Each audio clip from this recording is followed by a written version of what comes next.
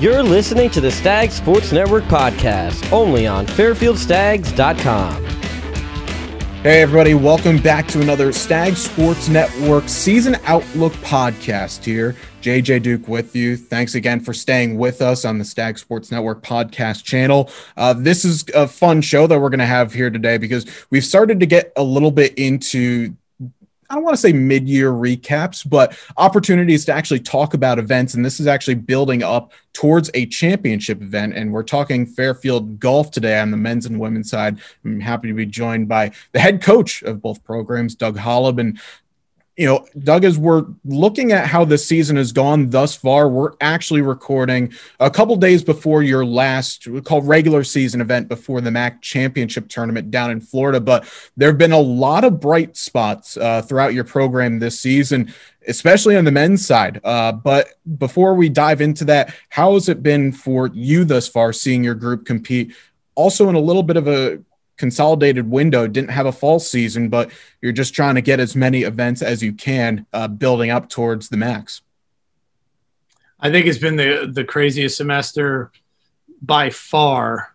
A lot of one-day events, a lot of when I say non-travel, you know, we're not going to so many hotels, we're not getting in the van, we're not spending as much time as a team together as we have in the past, but that hasn't kept us from being as busy as ever.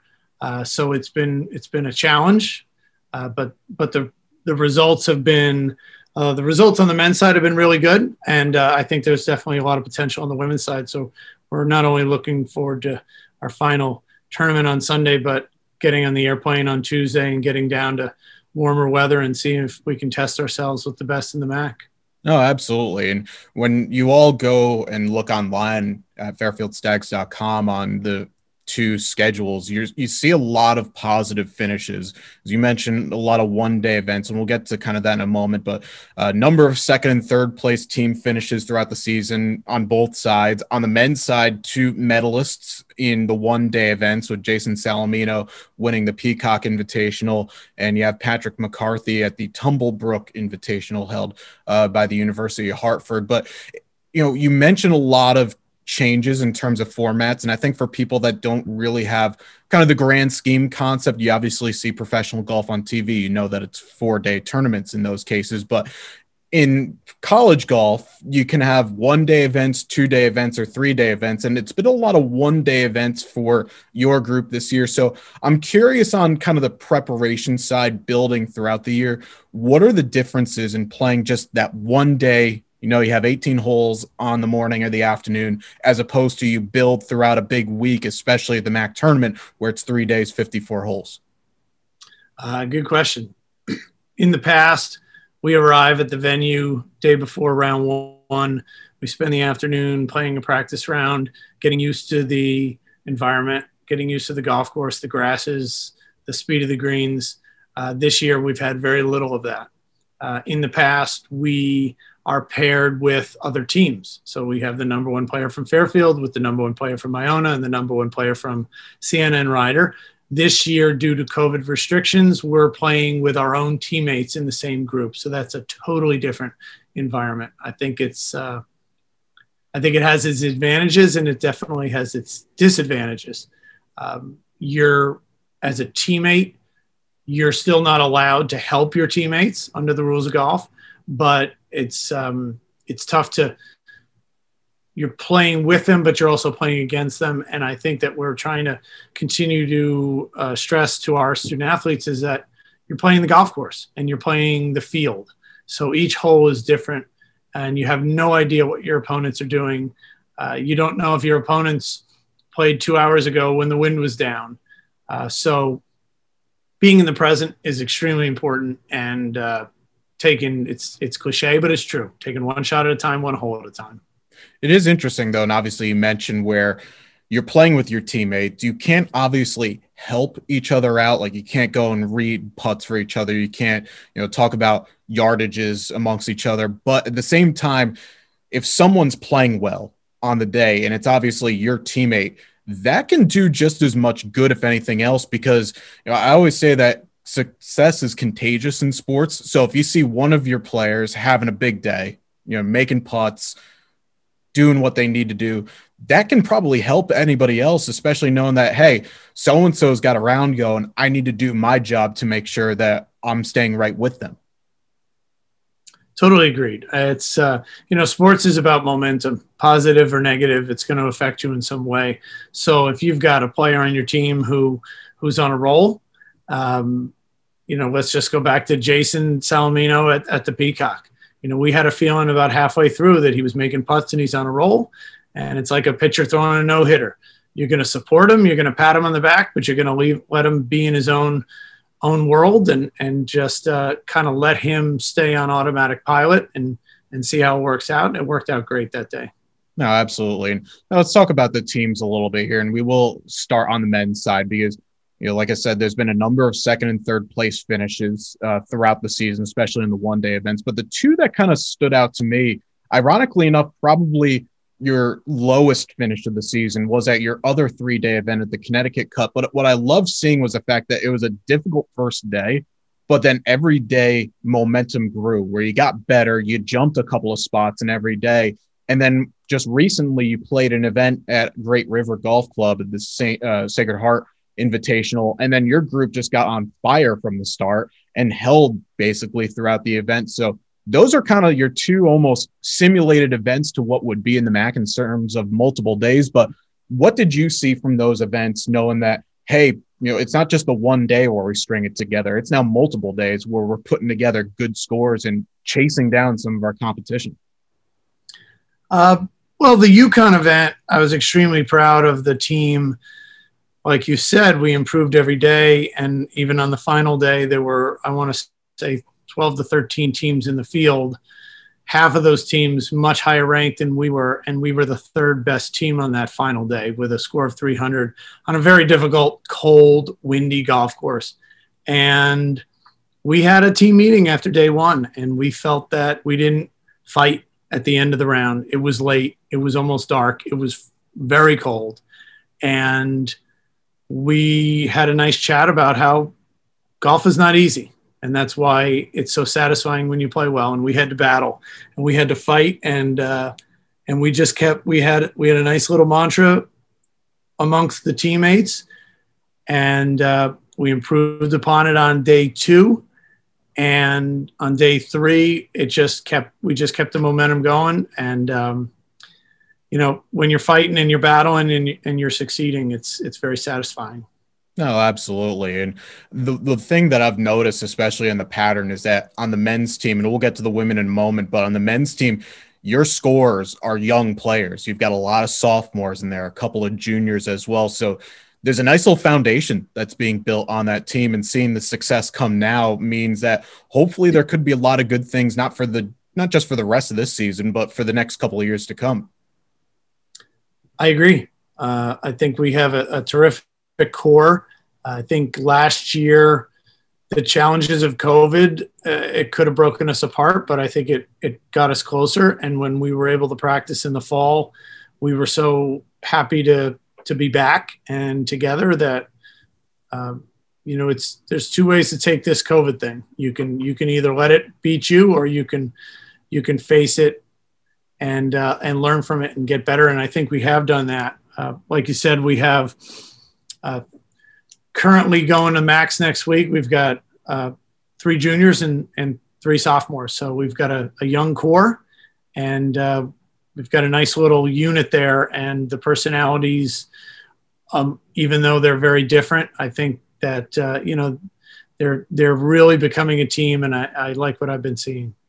On the women's side now, your group got off to a pretty solid start on that front, finishing first or second in a handful of events. I know you faced some more difficult competition in the last couple of events that you had, and still have one more event to come before the Max. But how have that group come together? I know that it's a little different on the women's side, where you have some upperclassmen that are trying to lead the way, but also have some young players that are really putting in some nice work. It's a very different dynamic on the women's side. Out of our top 5 players, 3 of them are brand new. We have a grad transfer from Florida Atlantic in Diana Velez. We have Eddie Douglas, who transferred to us from Lehigh and was not able to compete last year. So this is her first year competing for us. And we have freshman Sydney Nethercott, who is suffering from a back injury and is going to get back in action next week at the Max. So it's been really challenging. And I think that one of the things that we have to stress to our women's team is that even though the expectations are high, and their expectations of themselves are high, they've had to go through a lot. And I think that they're doing a very, very good job at trying to figure out, who they are and kind of get their feet wet right now, where the men's team is on a little bit different path. But I can't wait for next week to see how they can do in the warm weather. It's gonna be good. Yeah, and it's kind of funny because when you look at how the MAC tournament evolves, it's at the same place every year. It's a course that you obviously have now seen a number of times, but when you actually look at the group, you don't have too many players that have actually played on this golf course before, because as you said, it's a kind of a younger core on the men's side and a lot of new faces on the women's side. So how important is that practice day going to be on the day before event to get familiar? It's something that you really haven't had a whole lot of chances to do this year, play around before the whole, competition kicks off, knowing that the way that this year is gone, you have, a pretty good ceiling, but that day is going to be very important. Yeah. On the women's side, we only have two players who have seen the golf course, in Alexa Brown and Riley Sullivan, junior and senior. So that's going to be an important day for us to refamiliarize ourselves and really get used to Bermuda grass again, because we haven't seen it all year. We've been playing on bent grass, and that's a challenge. The men's side, I think James Tyre is the only one who was at Max 2 years ago who's going to be at Max this year. So it's going to be brand new, and it's going to be a lot of strategy. Now, the advantage of the COVID is that we're going to have 2 days of practice instead of one, because we're going to be tested as soon as we get into town. So we will have an extra day to get used to the warmth, get used to the grass, and get a feel for the golf course, because it's a very different golf course than what we're used to playing. Now, fortunately, on our last tournament of the year, it's a very similar type of golf course, very risk reward, very much a placement golf course. So we'll be stressing that leading into next week.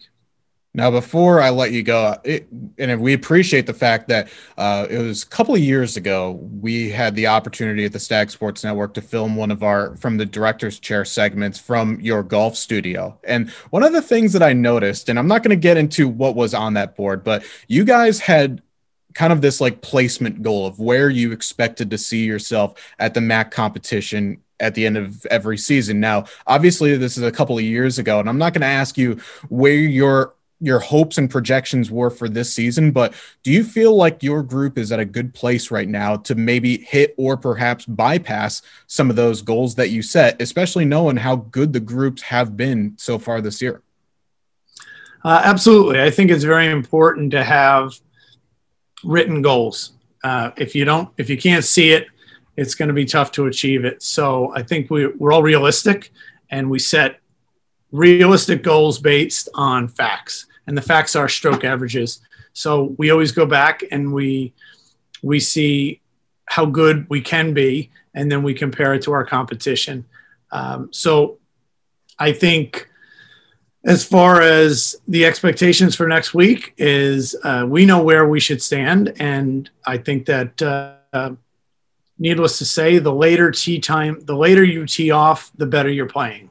So coach wants to get an extra hour of sleep, and so do the student athletes. So that's our goal for next week. Sleep late every day. That means we're climbing the leaderboard, and we'll see how it works out next Sunday. I love that mentality. And yes, as someone that appreciates an extra hour or two that I usually don't get on Sundays because waking up to go call a game somewhere, I can appreciate the fact that you want to be sleeping in, have a nice breakfast, get warm, as opposed to teeing off at the crack of dawn, knowing that not really much to play for when you're playing this early. So I love it. And also, I know obviously we've talked about this a lot throughout Fairfield Athletics the last couple of years, but that golf studio that you guys have is absolutely gorgeous. And that has to be a real game changer for this program. We are extremely fortunate to have supportive alumni.